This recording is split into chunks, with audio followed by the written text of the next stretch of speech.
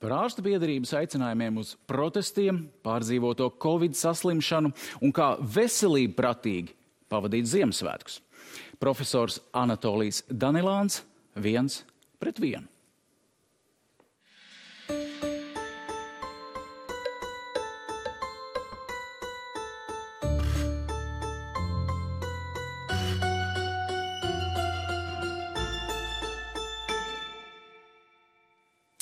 Danilānkungs, labvakar.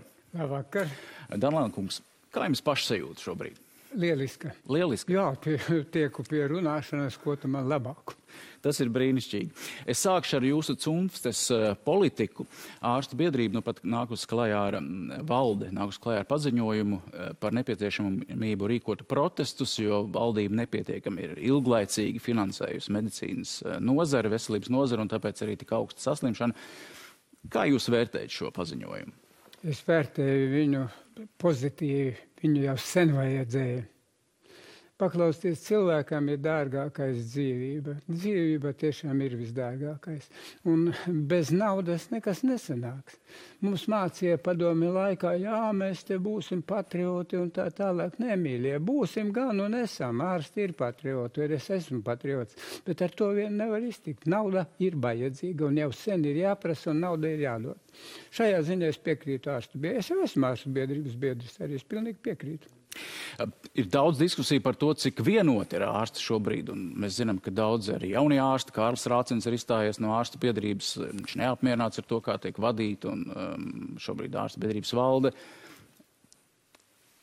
Kā panākt to vienotību? Es esmu pieredzējis puisis un pateikšu, es domāju, ka viņiem tajā valdē kaut kas tur rīvēšanās savā starpā.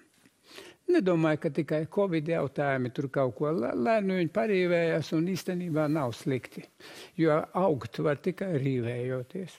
Ja tu tā mierīgi un visus glaudi paspāvē, tur nekas nesanāks. Ne. Rīvējoties, lai viņi parīvējās un dabūs īstenībā ārā. Es domāju, ka jā, kaut kas viņam tur savstarpēji nav pareizi un puiši labi darīja, kā es gāju, parādīja savu es piekrītu.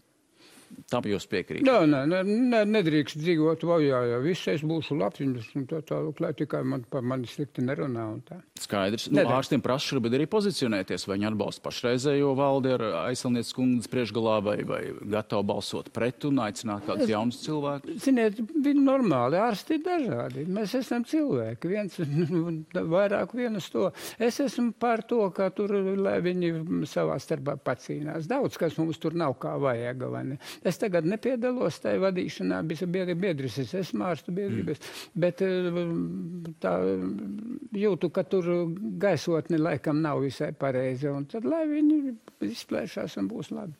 Šobrīd aktuālākais jautājums, par ko šodien arī Saeimas komisijā spried, ir augsta mirstība. Cilvēkiem, kuriem ir diagnosticēts bijis Covid, ir arī kaut kādi pirmie dati, ka no izpētītiem 137 saslimšanas vai nāves gadījumiem 88% konstatētas blakus saslimšanas, aptaukošanās, kardiovaskulārās slimības, smēķēšanas izraisītas problēmas. Citi saka, pie vainas ir šobrīd pārslogotās slimnīcas. Kāpēc vispār nonāca tik tālu? Jūs kā redzat, kur šobrīd ir tā galvenā problēma? Kāpēc mirst tik daudz? Pirmajā vietā es likšu, ka mēs latvieši, vai Latvijā dzīvojošie citu tautību cilvēciņi, esam spītīgi baltieši. Tā, es esmu tak baigi stiprs vai ka es nekad nesaslimšu, un faktiski tā ir tāda tarkšķēšana, tukša muldēšana. Jo, lai cik stiprs, es pats saslimu, es domāju, ka es ļoti stiprs, un es joprojām to domāju, bet specifiskas imunitātes, specifiskas cīņas pret šo te vīrusu nav nevienam. Kurš dabūs, kurš nē, protams, ir vajag norūdīties, smaidīt, vajag sportot un tā tālāk, jo liela problēma tas ir. Redz, tomēr es piekrītu, ka Latvijā cilvēki ir pārbaroti, mazkustīgi, pārkreņķējušies, viss mums nav labi un tā tālāk. Es esmu visu staigāju pa pasauli un es esmu beidz kreņķēties. Saprotiet, loģiski. Nu, kāda jēga pārdzīvot, ka nu mums tur ir tāda un sevi bendēt? Nu, nepārdzīvot. Tu dari kaut ko, kas tev jādara un lej uz priekšu smaidītams. Jo pārdzīvošana neko labu nevērsīs. Jūs domājat, ka vīruss nobīsies? Oi, tad Daņilāns briesmīgi pārdzīvojas, vīruss vedams no bailēm, tur sāksies viņam caurē un nobeigsies. Nu nē, taču, tā pārdzīvošana ir tikai sevis bendēšana un savas nomocīšana, tas, ka nav pilnīgi vajadzīga. Ārzemēs cilvēki dzīvo brīvāk. Ja klausa, nu mēs esam padomju cilvēki, es arī vēl padomju cilvēks, ka mums tur visu laiku mānija ar skaisto komunismu un tā, bet palikuši vēl pie tā un negribās ticēt, ka tur valdība runā uz to, bet šoreiz es tiešām esmu karsts valdības piekritējis. Piekrītu, ka viņi kaut ko varbūt kādu kļūmīti veikuši un tā tālāk, bet ne, pareizi jācīnās un jāklausa, ko viņi saka. Citas tautības to noteikti viņi sev sen būtu paklausījuši. Un pie mums tas nevedās. Potēšana. Es paklausies, esmu trolejbusā, bet kādreiz tramvajā iekāpju. Apkāres masku ap kaklu, lielīgs stāv, vai vispār viņam nav maskas, vai ne? Ko tu lepojies? Es saprotu, ka tu vari lepoties ar savu, esi vesels, ja? Bet, mīļais, padomā par citiem. Viņš nedomā. Ka viņš ir tās cilvēka kategorija, tie ir nepotētie, bez maskām, kas staigā, kas rada mums mirstību, rada mums lielu saslimstību. Protams, kāpēc? Esam lieli, jo es nesaslimšu, beigās saslims tad jau tā, bet to jau tu nevari paredzēt, pats saslimu.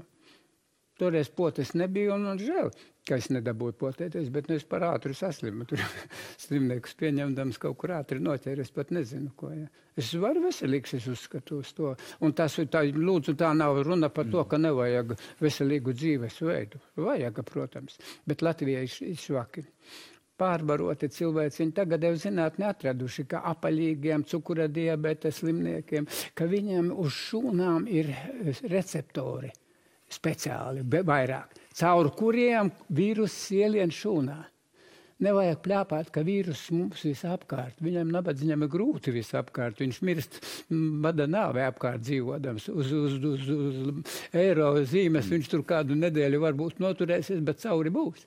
Viņam vienīgā dzīve ir ielīst manā šūnā, mūsu cilvēku šūnā, un pie tam raidīt visu, izmantot manu kodolu, manu ģenētisko sistēmu, vispār bez kauņa viņš. Lien iekšā pa manām atvērēm, ko es izmantoju savai veselībai, vai ne, viņš tur ielien iekšā un izmanto manus aparātus, ribosomus, visu, ko es ražoju olbaltumvielas. Un paskatīsimies uz... viņš nemāka, viņš man izmanto. Viņš izmanto. Paskatīsimies uz jaunākajiem vakcinācijas rādītājiem. Mēs redzam pasaules kārti. Šobrīd Latvijas iedzīvotāji ir sasparojušies. Mēs pasaules kārti esam tā kā vidusdaļā, gandrīz jau izlīdzinājušies ar Lietuvu, apzinuši Igauniju, bet mēs zinām, ka balstvakcīna mums ir zemi rādītāji. Savukārt Latvijā, Rīgā un Vidzemē šobrīd ir virs 65, kuriem procenti iedzīvotāji, kam pabeigt vakcināciju, Kurzemē 63, Zemgalē 62, Latgalē zemāk. Gandrīz 55, bet tas ir zemākais rādītājs. Un ja vēl iestamies dziļāk, tad pa vecumu grupām, tad šobrīd 50-59, vecuma grupa 78% vakcinēti, virs 80, 61 jau mazāk un pavisam maz 90 plus vecuma grupā ir tikai 40,6% vakcinēti. Ar visām kampaņām, ar visām draudēšanām, pierunāšanām. Ko te vēl var darīt un vai vajag darīt? Jā, jāturpina cītīgi to pašu darīt.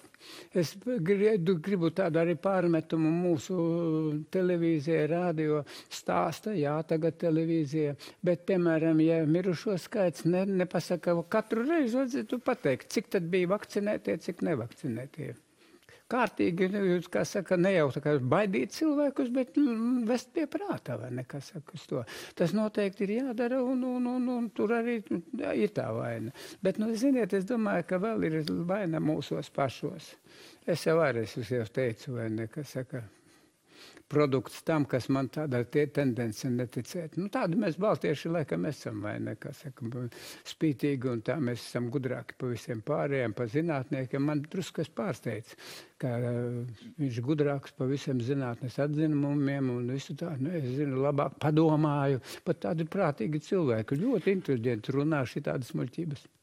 Kā jūs atšķirat, kur cilvēki runā muļķības un kur, kā jūs dažos semināros, kad jūs stāvat uz skatuves, jūs sakat, neticiet nevienam vārdam, ko Danilāns jums tūlīt teiks. Esat skeptiski, apšaubiet, neticiet nevienam. Bet tagad es ar to pašu saku. Nevienam manam vārdam neticiet bez apdomāšanās, apsveriet. Paskatieties, cipariņus, nu paskatieties. Kas tam mirst? Potētie mirst vairāk vai nepotētie? Nu šaubu nav, ka nepotētie nomirst. Un uztur to, un ko nav runa, nevajag būt egoistiem. Man nepatīk, ka tie cilvēki, kas saka, oi, es veselīgs un es slimšu, viņš ir dziļš egoists. Viņš pat cilvēks, viņš nepadomā par to. Tas nav viņam pārmetums, bet viņš pat neapzinās, ka viņš ir egoists. Runa jau ne pat tikai par tevi pašu, par mani pašu, bet arī par maniem tuviniekiem, par apkārtējiem ļaudīm, jo vīrusu tālāk smagi pārnes tikai nepotētie. Potētie jau kāds tur gadās, bet procentuāli tur nav tik daudz vairāk. Jāpotējās. Klausiet mani, bet, nu, protams, apdomājiet, jā, varbūt ne, bet pote jau nav kaitīga, pote nav kaut kas tāds. Man patīk pote, es uzrakstīju grāmatu par potu, tam Ziņneša Ribonuklenskā, bet es gribu, lai visa tauta zina, kas ir Ziņneša Ribonuklenskā. Tā interesanta grāmata būs vēl, tikai nevar izdot izdevēju, papīrs dārgs. Jā, jums ir daudz grāmatu, būs vēl viena. Būs vēl, jā, divas, neviena nāk jau tā jau iet, bet šitā, ko es nu pat pabeidzu, vispār duls, vai ne, gudri savu cilvēks tā nedara. Bet es gribu cilvēkiem pastāstīt, kā ir, vai ne. Un daudz arī ieklausoties, lasot un šaubīdamies, sāk man ticēt un tic, vai ne. Pabeidzot šo Covid tēmu, jums pašam pirms gada bija tas gadījums, kad ielikāties slimnīcā. Kā tas noritēja? Cik smagi jūs izjutāt to slimību? Ziniet, būdams optimists, es pārāk smagi neizjūtu. Es tikai vēlāk pēc slimnīcas sapratu kādām briesmām, kam, es laikam tiešām biju klātai dzīvības nāves robežai, jo tur man apkārt mira cilvēki un šausmīgās mokās, elpas trūkumā. Es tur 2 mēnešus nodzīvoju pie skābekļa balona uz to vēl mājās. Es to, ka Covids man atņēmis pusgadu. Noteikti pusgadu manas dzīves viņš atņēmis. Vēl tagad drusku streipuļodams eju. Gribētos ar kādu meteni uzdancot, nezinu, vai man tīri labi sanāks, vai tur kaut ko nostreipuļošu. Tas ir pēc Covida, jā. Ietekme vēl paliek. Es ceru, ka es uzlabošos un tur jādara, un, kā saka, eju ar treniņiem, trenēties, jā, uz tā, un domāju, ka tas viss, kā saka, palīdzēs. Tā, jā. Bet, jā, patiešām es uzrāvu. Un nevienam nenovēlu, mīļie. Saņemiet kaut vai 10 potes. Varbūt izrādīsies, ka tās balsta vakcīnas ir jāatkārto. Tā nav nelaime. Vakcinēšana nav nelaime. Nē, tas ir zinātnes sasniegums. Ļoti liels zinātnes sasniegums. Un par to pārdzīvot, nē. Jāpārdzīvo ar to, ka mirst mūsu cilvēki. Es paskatījos, mūsu ceļa traumu dēļ mirst stipri mazāk, daudz mazāk. Mēs runājam, vai ar mašīnām brauc kā traki, pareizi runājam, bet mirstība ir daudz lielāka Covida dēļ nekā ceļa traumu dēļ. Drusku vairāk sirds asinsvadu slimības un tā tālāk, bet Covidam ir stipri, lieli, mirst. Mēs lietojam tagad tādu vārdu veselība, pratība, arī dēļ šīs mirstības, jo cilvēki vai nu nezin, vai arī dažreiz pietrūkst kapacitātes šobrīd, un par to arī runā, ka no otras puses. Ziniet, es nedomāju, ka nezinu. Klausieties mani visi. Es nedomāju, ka jūs neesiet dzirdējuši, ka Covid vīrus ir nelabs, miruši 1000 cilvēku, Latvijā vien, pasaulē miljoniem miruši, vai ne, un tad viņi nezin, vai ne. Nē, tā nav nezināšana. Tā ir, ziniet, kas atruna. Viņš iedomājies, ka tā varbūt kādi, kas tiešām baidās poti, daži jau iespītējušos un nepotējušos un tā tālāk uz tā, ja? Bet zināt, zina. Viņam nav varbūt tā līdz smadzeņu karozē nogājis tas, ka tā slimība ir tiešām nejauka un ka poti ir laba lieta. Poti nav kaut kāds tāds izdomājums to. Zināt, tas ir atrunas. Neticēsim, ka viņš nezināja. Es jau smaidīdams stāstīju, ka man stāsta, ka krievu valoda, Latvijas krievu cilvēki. Es tagad zinu, es ar Latvijas krievu pacientiem runāju, viņi visi labi zina par Covid. Ko jūs tur runājat uz to, ka krievu valodas dēļ, vai ne, viņš te nebija labi zināms? Varbūt varēja kādu drusciņu vairāk, bet tas nav tas izšķirošais. Ne. nekādā gadījumā. Tas nav izšķirošais. Nē. Un tomēr jūs, kā gastroenterologs, jums nāk pacienti, iespējams un visticamāk arī ar to pašu lieko svaru un tā tālāk. Kas ir jūsu novērojumi? Kāpēc cilvēki varbūt kādreiz ielaiž kādas slimības vai nenāk laicīgi, vai nenāk laikus? Viņi atkal nezina, vai viņi baidās no tā, ka viņi netiks kaut kur, vai ka tas dārgi maksās? Kāpēc viņi apaļīgi nāk pie manis? Ja? Piemēram. Es pateikšu, kāpēc. Tas ir faktiski tādas slinkuma dēļ. Man jau stāsta profesori, es esmu redzēt apaļīgs un tā tālāk, es kārtīgi ievēroju dietu un tā tālāk. Mīļie, ar ēšanu vien nekas nebūs izdarīts. Vislabākais ēdiens, tas ir jāievēro, protams, bet tas ir tukša skaņa bez fiziskās aktivitātes, kur ir mazaniecīga. Es nerāju datorus, tā ir laba attīstība zinātnes, lai ir, bet pēc tam vajag izkustēties vēl dubult. Kāpēc es dulēs ar meitu eju uz treniņiem 3 reizes nedēļā, līdz Sviedriem, skrienu pa to ceļiņu un neju, nekā saku uz to, pieredzes man patīk, bet piespiest sevi vajag. Un piespiest var visi. Varbūt mēs šodien nepierunāsim, kāda fiziskā aktivitāte ir vajadzīga. Ne tikai dieta. Izgulēties vajag labi. Dzirdiet, mīļie, izgulēties labi. Būsiet tievāki. Zinātne pierādījusi tie, kas nav izgulējušies, resnāk kļūst. Jocīgi. Gulšņāt nevajag, bet izgulēties tā, ko daba māte paredzējusi, vajag. Smaidīt vajag, smaidīgi cilvēki ir retāk, jā. Vecums nedara mīkstpēdiņiem, kā saka, vecums der smaidīgiem cilvēkiem. Kas ir vecums? Daži apvainojās, daudzi apvainojās, ka valdība izplatīja reklāmas kampaņu senioriem no 50 gadu vecuma jādodās vakcinēties. Un teica, kā mēs vēl galīgi nejūtamies, seniori. Tur nevajag apvainoties. Varbūt tur varētu apvainoties, varbūt kāds arī tagad uz mani apvainosies uz to. Mīļie, ir 2 jautājumi. Nevajag salikt vienā katlā visas jautājumas. Viena jautājuma, kā tevi tur nosauca vai par senioru vai par vecāku. Gadi ir labi, lai jauneklis 50 gadus tā. Bet otra lieta ir vakcinēties. Kāda nozīme, ka tevi tur nosauca tā? Man nav tā nozīme. Apvainoties, es briesmīgi apvainojies. Un mums arī valdība arī. Mēs būsim ļoti delikāti. Es jūtu to, nekā saka. Tiešām tur kārtīgāk jau laicīgi vajadzēja uzspiest uz tām vakcīnas lietām. Visā pasaulē tas ir.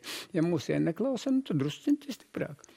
Bet nebūtu tā, ja valdība šo gadu garumā būtu vairāk pievērsus uzmanību profilaksei, devusi naudu tai pašai reklāmai un cilvēkus likusi apzināties par to, ka tā ir problēma. Tā arī ir problēma. Mēs esam viens pret vienu. Es teikšu citādi, mēs esam viens ar otru. Es tā jūtu, ka man saruna aiziet uz to, ja. Ir valdības kļūdas, bet liksim arī abas kļūdas. Mēs arī nesam svētie. Tur mūsu premjeras ir vainīgs un ministri vainīgi uz to. Es tas svētājs vai ne, un es esmu ļoti labs un tā tālāk. Ne, abi divi. Mūsu cilvēki ir vainīgi. Jā, vainīgi, nesaprot to, ko es ļoti uzsveru to, ka un, protams, arī kļūdas ir bijušas valdība, tam es piekrītu. Bet kurš vairāk vainīgs, es pat neiešu nosvērt.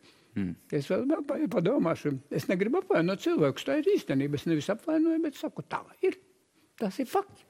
Kāpēc man nāk neizgulējušies, sakrenķējušies, nervozēdami, kā saku, uz to man pirmais, kas man nāk hroniskos ārstēt, ir drusku viņus samierināt, nomierināt. Cilvēciņš noticis, es saku, paklau, kāpēc muļķoties?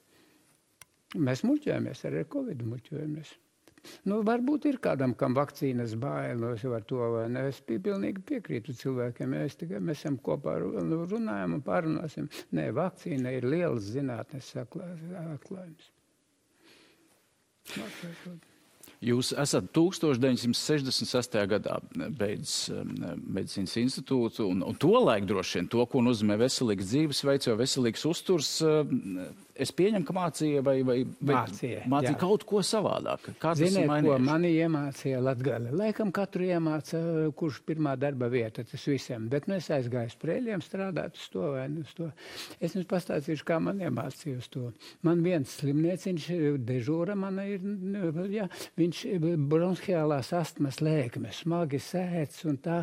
Es tā nobālis, tur mēģinu kādas sistēmas nozīmēt un tā tālāk. Dzirdu, viņš kaut ko grib starp tām sēkoņu parunāt ar mani. Es tā pieliecos, viņš man saka, doktorīt, neuztraucieties, viss būs labi. Viņš mani mierina. Puisis, tas ir lieta. Es sāku mācīties, ka jāpanāk, lai visi cilvēki. Ārsts neārstē slimnieku. Ārstējām abi kopā. Es vienmēr to saku, strādāsim abi. Es no sirds centīšos, bet lūdzu, arī jūs atiet vaļā. Sāksiet vingrot, fizisko dietu arī ievērot uz tā. Nerīsiet medikamentus pavelti. Gaida no doktora tur vai tagad no Covida. Covidam īpaši nav, kā saka, to medikamentu. Gan jau būs, es esmu optimists un tā tālāk. Bet ārsta palīdzība ir varena. Skābekļa laicīga došana. Mirstība mazāk. Es pats nenomiru tāpēc, ka es biju nodaļā. Mani kolēģi man izvilka, to es pats tajā brīdī nesapratu, bet jā. Tā kā noteikti nekavējiet, mīļie klausītāji, nekavējiet, ejiet, ja kādas aizdomas drusciņi nepaļaujieties uz savu varano, kā saka, uz to specifiskās pret Covidu imunitātes nav. Mūsu gēni imunā sistēma nav muļķe. Kāpēc viņai bija jāstrādā kaut kāda antivielas pret Covidu, kaut kāda vīrusu, kura nebija? Pārējais gudra sistēma. Varbūt nākotnē vēl nāks vīrusi dažādi un viņi atkal mācīsies izstrādāt. Bet tagad nav. Nevajag tā, ka, es stiprs vesels, tas jau ir labi, priecājies, ka tu stiprs. Bet specifiskās pret Covid vīrusu imunitātes nav nevienam. Tā vakcīna palīdz gan spēcīgiem, stipriem, noraudītiem, smaidošiem, gan arī vaidētājiem. Un ļoti vajadzīga tieši slimiem. Ļoti vajadzīga, jo vīruss ir bīstams. Man daudz nācies satikties ar to. Vīruss ir bīstams. Briesmas slimam cilvēkam. Nevis tā, ka baidīties no vakcīnas slimam, es slims nevakcinēšos. Mums ir tādi uzskati, vai ne? Nē, tieši pretēji. Pretēji, mīļie, pretēji. Slims skrieniet, mēģiniet pēc iespējas vairāk vakcinēties, kā to dara visā pasaulē. Slimība un ir indikācija, noteikums, lai vakcinē. Ja ir iespēja, pat šodienas jautājumā pirms mūsu raidījumā pieminēja to faktu, ka slimnīcas bija pārpildītas. Iespējams, tāpēc daži pacienti, kuriem bija jābūt slimnīcās, nemaz netika slimnīcās, jo bija kolaps. Tas ir aplam un slikti nepareizi, protams. Tur tā naudas trūkumi, tas mūs iespaidojuši. To uzreiz mēs nevaram salabot. Es jau sen vaidēju un klaigāju un bļauju, cik ir vajag maksāt. Medicīnai vajag maksāt. Vajag. Kam vajag, tam vajag. Vai ne? Varbūt es nezinu, pat bruņotajiem spēkiem mums tik traki es neskatu. Vajag ar laikam aizsargāties tur pret kaut kādiem, vai ne? Tam es piekrītu. Tur politikā nejaucos. Bet es kategoriski saku, ka medicīnai vajag. Izglītībai vajag, zinātnē vajag. Es pats esmu zinātnieks un zinu, cik knapi mums tur gājas. Nē, to vajag. Jūs esat arī iemīļots pasniedzējs, studenti par jums vienmēr ļoti liels jūs runājat patiesi. Tā ir, to esmu redzējis arī, kā jūs ziniet, studenti. Kāpēc? Es atklāšu, kāpēc. Es neuzskatīju nekad ātri vien strādādam studentiem jauniešus par muļķiem. Mani kolēģi, kad mēs augām, tad mēs kas tagad ienāk profesors nodarbībā, viņi nepaklanās vai ne uz to saku. Bet man citāds uzskats. Mums ir lieliski jaunieši. Mīļie, kas klausās, mums saka, augi, jauni, labi ārsti, mediķi, medmāsiņas, visi, kas saka, lieliski aug. Un ja viņš jaunais redz, ka viņam ir jēga no tevis pasniedzēji, tu nevar aizmukt, es muku pa 10. nodaļu muku projām, jo viņš man skrēja ar jautājumiem. Mūsu dienu jaunieši. Mēs tik aktīvi nedzinājām pastāvjus, ko savus profesorus kā tagad. Bet ja jēgas nav viļas, tad padomā. Man ir tāds teiciens, ja tu esi mīļš saviem kolēģiem ārsts, tad laikam ārsts dara kaut ko drusku nepareizi. Tomēr tā. Es domāju, ka jā. Labāk, lai man ir, jo man ir vairāk lādē, man patīk, tas ir pareizi. Nesāp sirds, ja jaunie izmācās, gudri, talantīgi cilvēki un aizbrauc uz ārzemēm. Mums Latvijā trūkst labi speciāli. cits sāpjā, kā saka uz to. Un kur vaina? Nauda. Latviju mīl, latvieši, krievi, čigāni, visu Latviju mīl, viņi grib Latviju uz to. Bet dzīves apstākļi, darba apstākļi labāki kaut kur citur. Viņš ir tāpēc aizbrauc. Kāpēc? Es jauniem saku, meklē, kur labākā ir, vai ne? Tur jau ir tas, ko mēs abi runājam tagad, vai ne? Kā saka, ar vienu domu runājam. Tur vajag naudiņu. To tagad jau cīņai, protams, vajag, bet vispār medicīnai.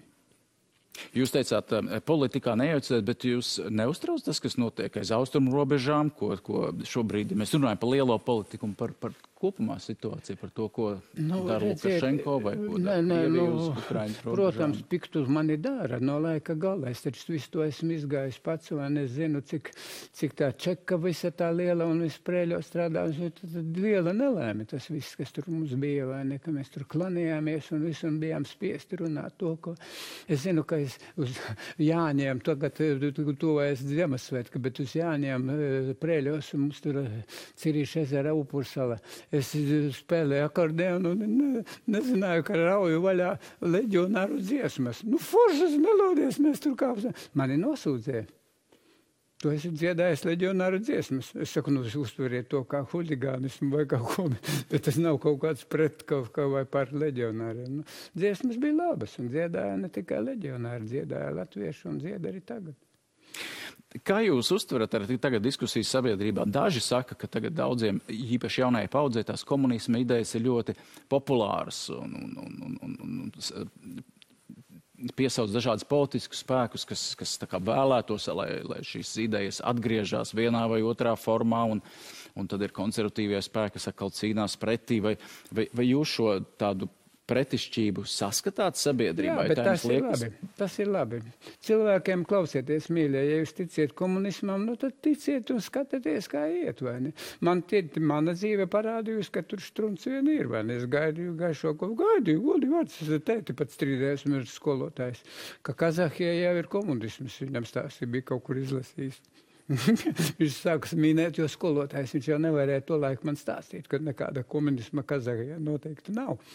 Es saku, rakstīts, grāmatā rakstīts, mīļie, grāmatā rakstīts, tad jau ir. Jūsu vecāki abi bija skolotāji, bet mēs atradām mūsu Latvijas televīzijas arhīvā vienu video fragmentu, kur jūsu dzīves biedri, kas ir arī mediķi, stāst par to, kā jūs iepazināties. Lūdzu, video. Mēs iepazināmies 60. gadā iestāju eksāmenos. Es ieraudzīju Anatolu, viņš bija tāds kursā visjaunākais un sīks un tāds ar īsiem matiem. Un pirmā reakcija man bija šausmīgas dusmas un tāds kaut kāds iekšējs aizvainojums. Viņš bija beidzis Felšera skolu ar sarkano diplomu un nolicis ķīmijas eksāmenu teicami. Konkurss mums bija liels mūsu gadā. Manuprāt, bija 6 cilvēki uz vienu vietu. Un es domāju, tāds maziņš puisis un tik lielīgs. Un viņš no prieka viņš pilnīgi plīsa tur auditorijas augšējā. Tas ir no prieka un no gēniem. Lielīgs bijis vienmēr. Bet paklausties, es pareizi lielījos. Tas nebija viegli, es noliku, nevajag jau sevi pacelt. Es nekad neesmu tāds, es pagaldu, skaties, Daņelāns iet. Man tas nav. Arī nav, ja cilvēks pienāk ar mani parunājās, es tur nesaku, vai Dievi, kurš te uzmācās, man tā grūti. Tā ir tāda tukša saruna. Jābūt cilvēkam.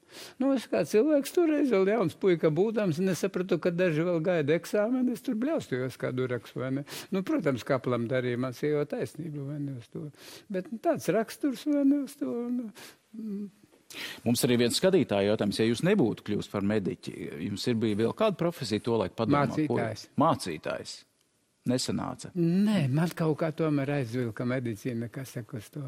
Un lēmējās, ka es tiešām dabūju to, ko ir. Man lēmējās, jā. Es esmu ļoti laimīgs, ka esmu mediķis. Esmu laimīgs, ka es strādāju ar jaunajiem, ka es mācu skolotājs un labs skolotājs. Tā nav tukša lielība. Goda vārds tā nav lielība. Kāpēc to nevaru teikt? Es to esmu pārliecināts, ka to zinu. Un lūdzu, mīļie, lūdzu arī esiet par sevi drošāki, pārliecinātāki. Mēs neesam kaut kāda otras šķiras cilvēki vai kaut kādi. Ne. Neesam otras šķiras. Jūs arī neesiet otras šķiras. Lai notiek. Ir skatītāja jautājums profesoram Daņelānam. Ko domājat par bērnu vakcināciju? Domāju, ka jā.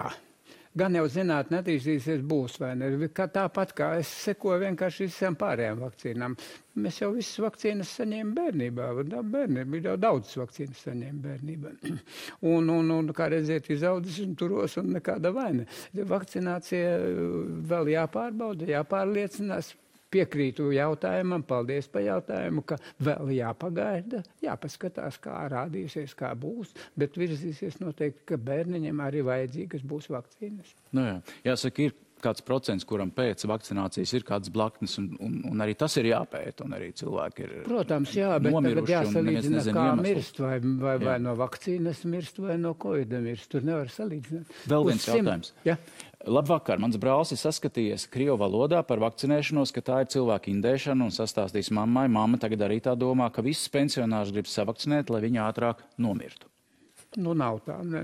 Drusku jāpadomā, cilvēks prātīgs raksta uz to, un es redzu, ka viņš arī raksta ar tādu kritisku jautājumu, ka nav, šoreiz neviens negrib te mūs jiftēt nost vai ne uz tā, kam tu vajadzīgs visu, tas ir muļķības, vai ne, neredzu jēgas, vai nav, mīļie nav. Jiftēt nav. Kļūdas, jā, kļūdas ir bijušas, pat tā mēs varam lādēties, lamāties un tā tālāk, bet jiftēt mūs neviens ar vakcīnām negrasās. Vakcīnas jau sen iegājušas, kā liels zinātnes atklājums.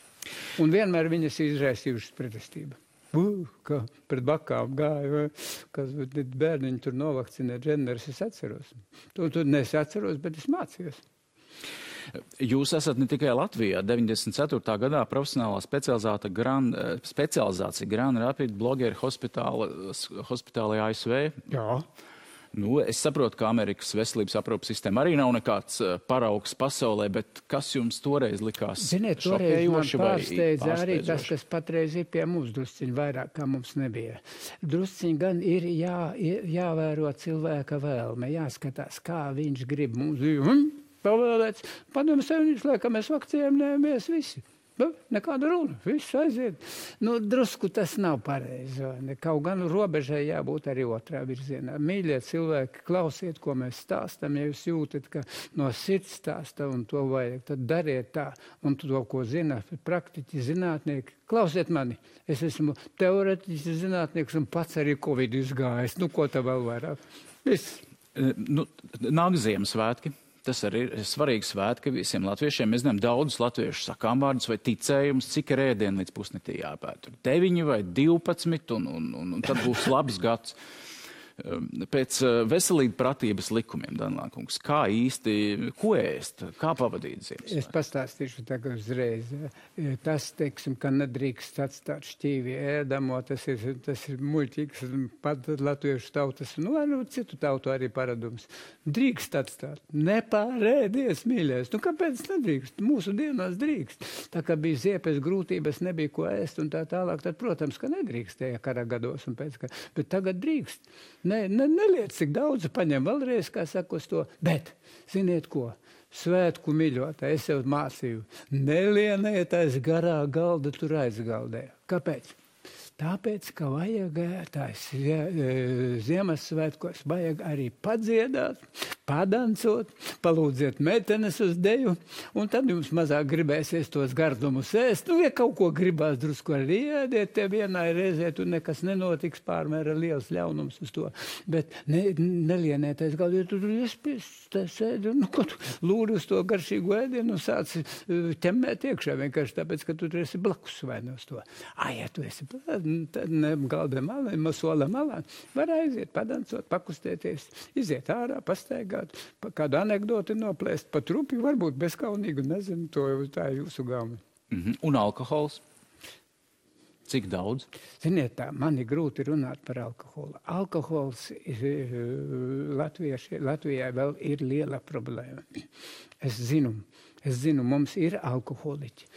Redziet, cilvēki dalāmi divās grupās. Vieni, kas nedrīkst nemaz ņemt alkoholu, viņš pārvēršas par hronisku alkoholiķi. Tā ir lielāka alkohola nelaime. Bet alkohols nelielā devā, pat, 100 gramu katru dienu 40 grādīgo vīriešiem. Pierādīt, zinātniski pierādīt, tikai lūdzu neņemiet to uzreiz, pat tieši pierādīts, ka viņš ir veselīgs, dzīvo ilgāk. Tikai, ja nepārsniedz tos 100 gramus.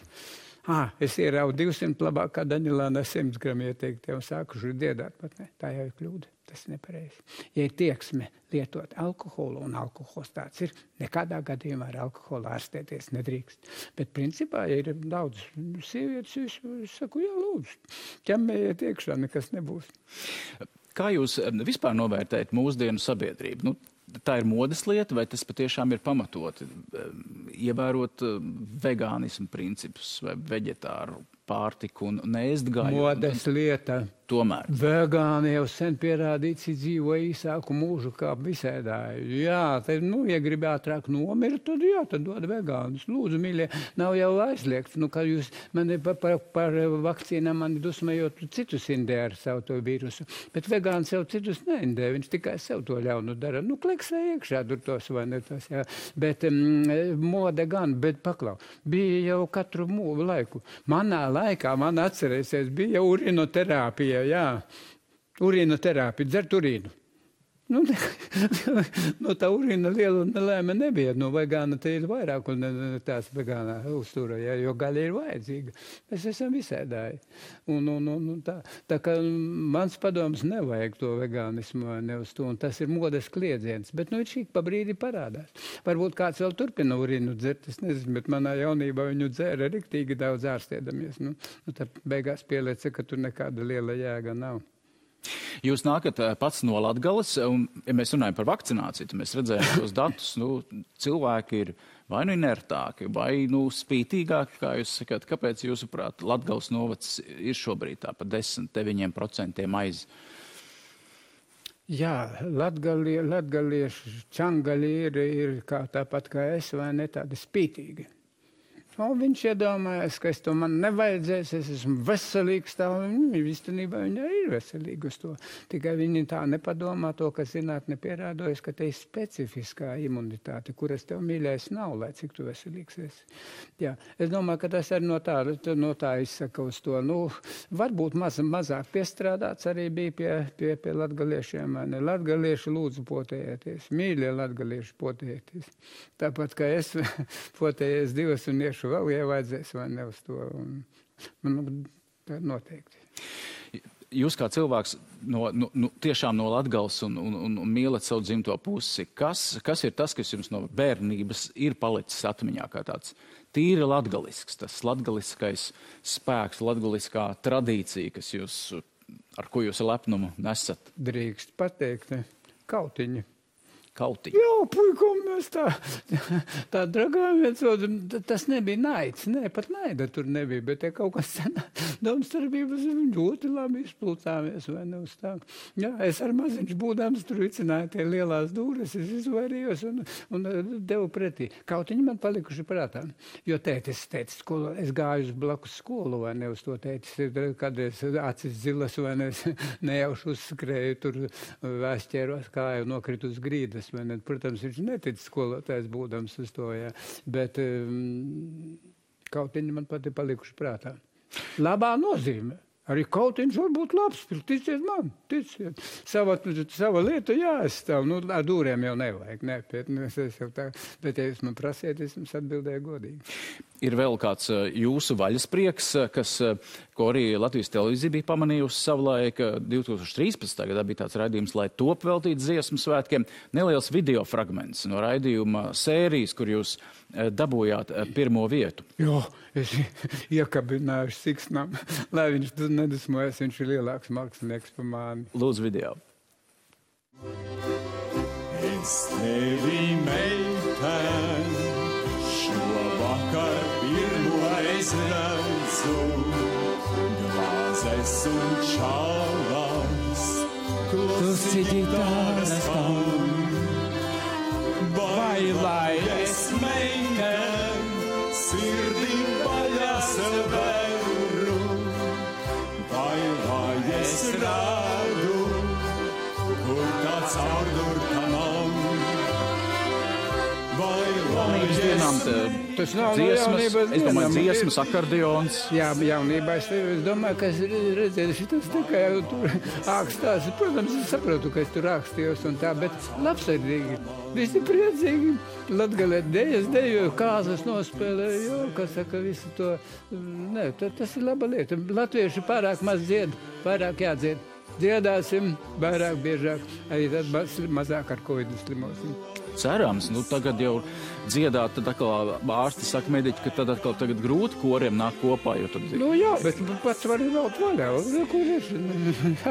Protams, es vienkārši saprotu, kas vienkārši. Es biju es. Tas sarežģīti skan, bet skan īstenībā. Es biju. Brīnišķīgi. Kāda? Ja jūs dabūjāt... Ka Meldiņš reizēm aizgāja. Skatītāji novērtēja to jūsu dziedājumu ar pirmo vietu, tā tad patika cilvēkiem. Viņi to uzņēma ar absolūti. Jums ar pašam patika. Ja jums jāsaka, Denlākungs, jums pašās beigās jāsaka novēlējums mums visiem. Mēs nezinām, kas būs. Nāk omikrons, nāk vēl viens vilnis, vēl otrs. Un es ceru, ka tas kādreiz arī beigsies. Ko jūs novēlētu mums visiem pirms Ziemassvētkiem, arī pirms? Novēlēšu pirms Ziemassvētkiem ar svaigu galvu padomāt, kas būs. Pasaules gals nav. Lai vai kādi omikroni, vai kādi vēl nāks, vēl, kā saka, vēl nav zināms. Protams, ķēpa ir vai ne, un tā, klausiet zinātnes atklājumiem, klausiet zinātnē, tie nav muļķi, kas tur ir savu mūžu pavadījis pie tā, un nākotnē būs. Noteikti, tāpat kā gripas pārsinām vīrus, es domāju, ka Covid vīrus arī būs un atkārtotas potēšanas būs vajadzīgas. Bet pasaules gals, nē. Tā nebūs pasaules gala, lai kā gribā, ne. Klausīsim jūs. Anatolijs Danielēls. Liels paldies jums par šo sarunu. Paldies jums. Paldies.